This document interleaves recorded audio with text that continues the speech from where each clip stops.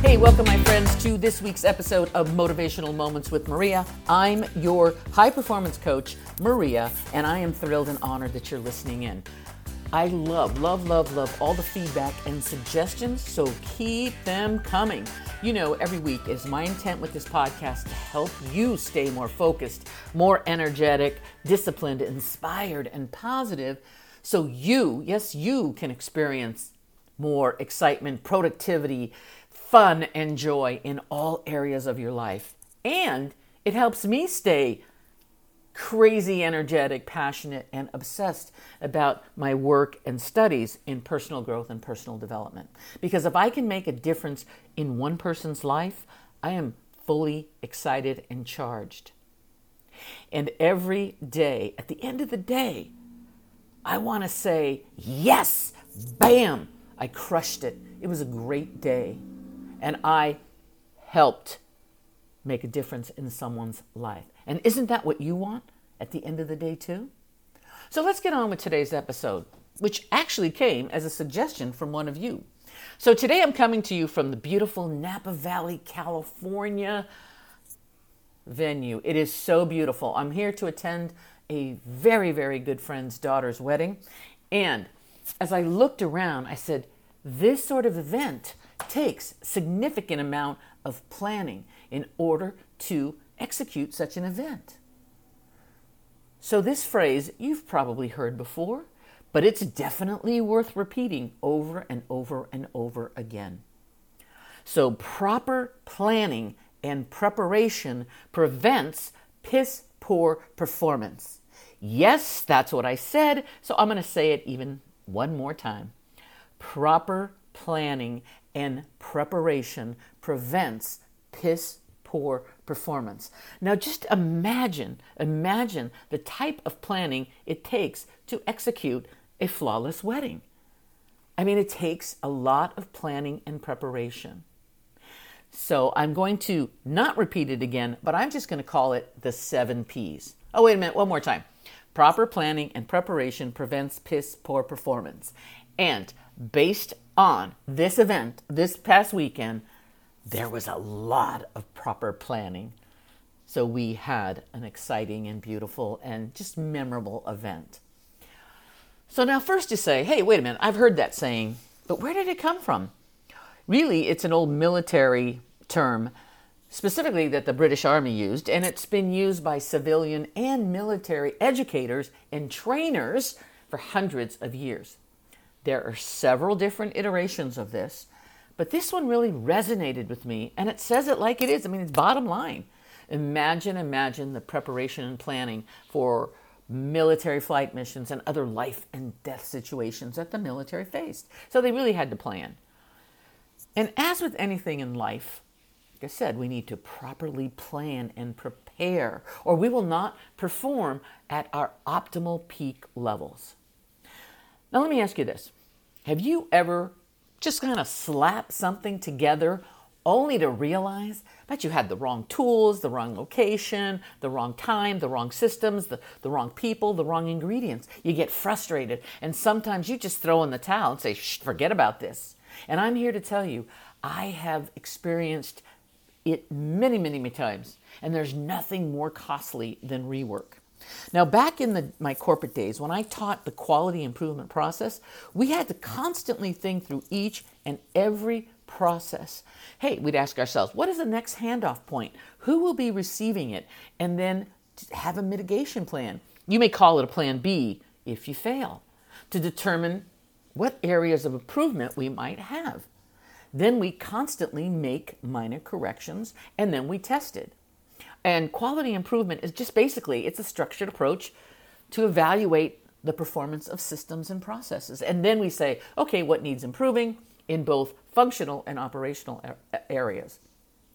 Successful efforts rely on the routine collection and analysis of data. So you're constantly tweaking and asking what-if questions. What if I added this? What if I added that? What if I made a modification here? Maybe if I tweak this process a little, I might be more efficient. And I want you to hear this. This formula works for any type of project, whether it's a personal project or for your career. I mean, it's amazing. So imagine the time and effort it took to create this wedding. So we had, the caterers, we had the venue, we had the musicians, we had the photographers, you have all that. But let me take something a little simpler for you. Take a task that you want to complete. And I'm going to use something as simple as meal planning and preparation. And voila! The key words are planning and preparation. Meal planning and preparation. And this works for, as I said, for anything you want to do. And since I do this once a week, I got this, baby. Okay, I got this. All right? And as I do it, I find little things that I can do to improve it. So the most important step is the preparation. So start early. Now, I review previous meals to uncover what we liked, what we didn't like, what recipes worked, what ingredients are still in stock at home, so I don't duplicate. Then I look at the upcoming calendar and determine what days we will be dining at home and what things I will need meals for. Now, based on that, I can calculate how many meals we will need to prepare, or I will need to prepare, because my husband doesn't cook, and how many people to cook for. I may have guests one night, and I need to accommodate for that. Then I review the menu to make certain everyone understands the meal plan and perhaps discuss special needs. In today's world, we have vegan, dairy-free, gluten-free, etc. So you really need to be on top of it. Okay, so now we're cooking, baby. Okay, what's next? I evaluate. Do I have all the ingredients I need to create the meal selected? It's time to check the pantry for spices and other staples and fresh ingredients. Okay, what's the next step? Work through any potential issues that may happen. What happens if the oven breaks down? Oh yes, it's happened. On a Thanksgiving dinner, I was cooking for 40 people. Go to plan B. What happens if the refrigerator stops working? Always have a plan B or a mitigation plan. So ask the if-then questions. So if the refrigerator breaks down, then move all the food to the cooler or spare refrigerator. If the oven breaks down, then use the outdoor barbecue. So now I need to make sure there's plenty of ice in the spare freezer and that there is enough propane if I have to cook on the grill. Yes, my friends, it has happened. So are you getting this preparation and planning situation phase? Now what's next? Making the list of what I need to purchase at the store. I never go shopping without a grocery list because I will inadvertently forget something, get frustrated, and have to go back, which is rework, which is double work. Is everything there? What stores will I go to, and what if they are out of stock? What alternative stores are there, and what alternative products might work? Now, I know this seems basic, but I'm here to tell you that if you treat every task or project with this mantra in mind, you will create more free time, more successes, and you will increase your productivity. So now I'm home, I'm ready to cook the meals. I use the same process in cooking as I did. I prepare, wash, separate, season, and cook. Now once the meals are all cooked, it's cool down and then prepping the meals in their containers by color. Blue is for him, red is for me. It's really quite simple and it works beautifully. Now here's the great thing. We don't have to think about cooking every day, which gives me the opportunity to be more productive during the day and keeps my brain in the zone it needs to be in.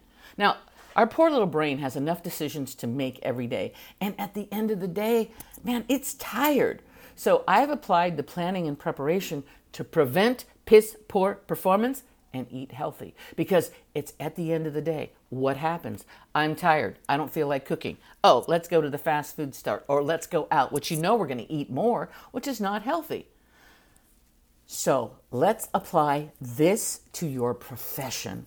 Have you started to think about what you want to accomplish during the second half of 2022? It's June. It's almost here. So the time is now to look back.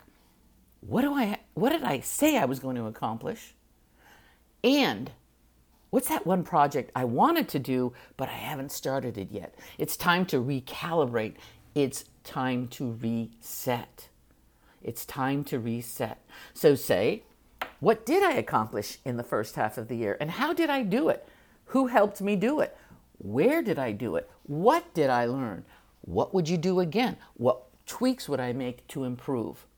So we always have to evaluate our past performance so we can improve our future performance. Now, this helps us grow and improves our own unique quality improvement process. So next time, my friends, when you tackle a project, use this process that I outlined, and you will be more efficient, more productive, and you'll be amazed at how much more free time you have to go to the movies, hang out with the kids, go to the gym, whatever it is you want to do. Whatever it is, just use this process that I outlined. It takes some time to develop the routine and the habit, but you will be grateful to yourself for having done it. So that's it for this week, my friends. I hope you received some value in this episode, and I would love it if you would share this podcast with your friends and family. Thanks for listening in today. Let's get you prepared to finish the year strong. Finish the year strong. And if you have any more comments or suggestions, just shoot me a message on Facebook, Coaching with Maria. And until next time, stay focused, stay positive, and continue to find new ways of having fun. And no matter what you choose to be, do, or have, do it with passion, my friends. Thanks for listening in today.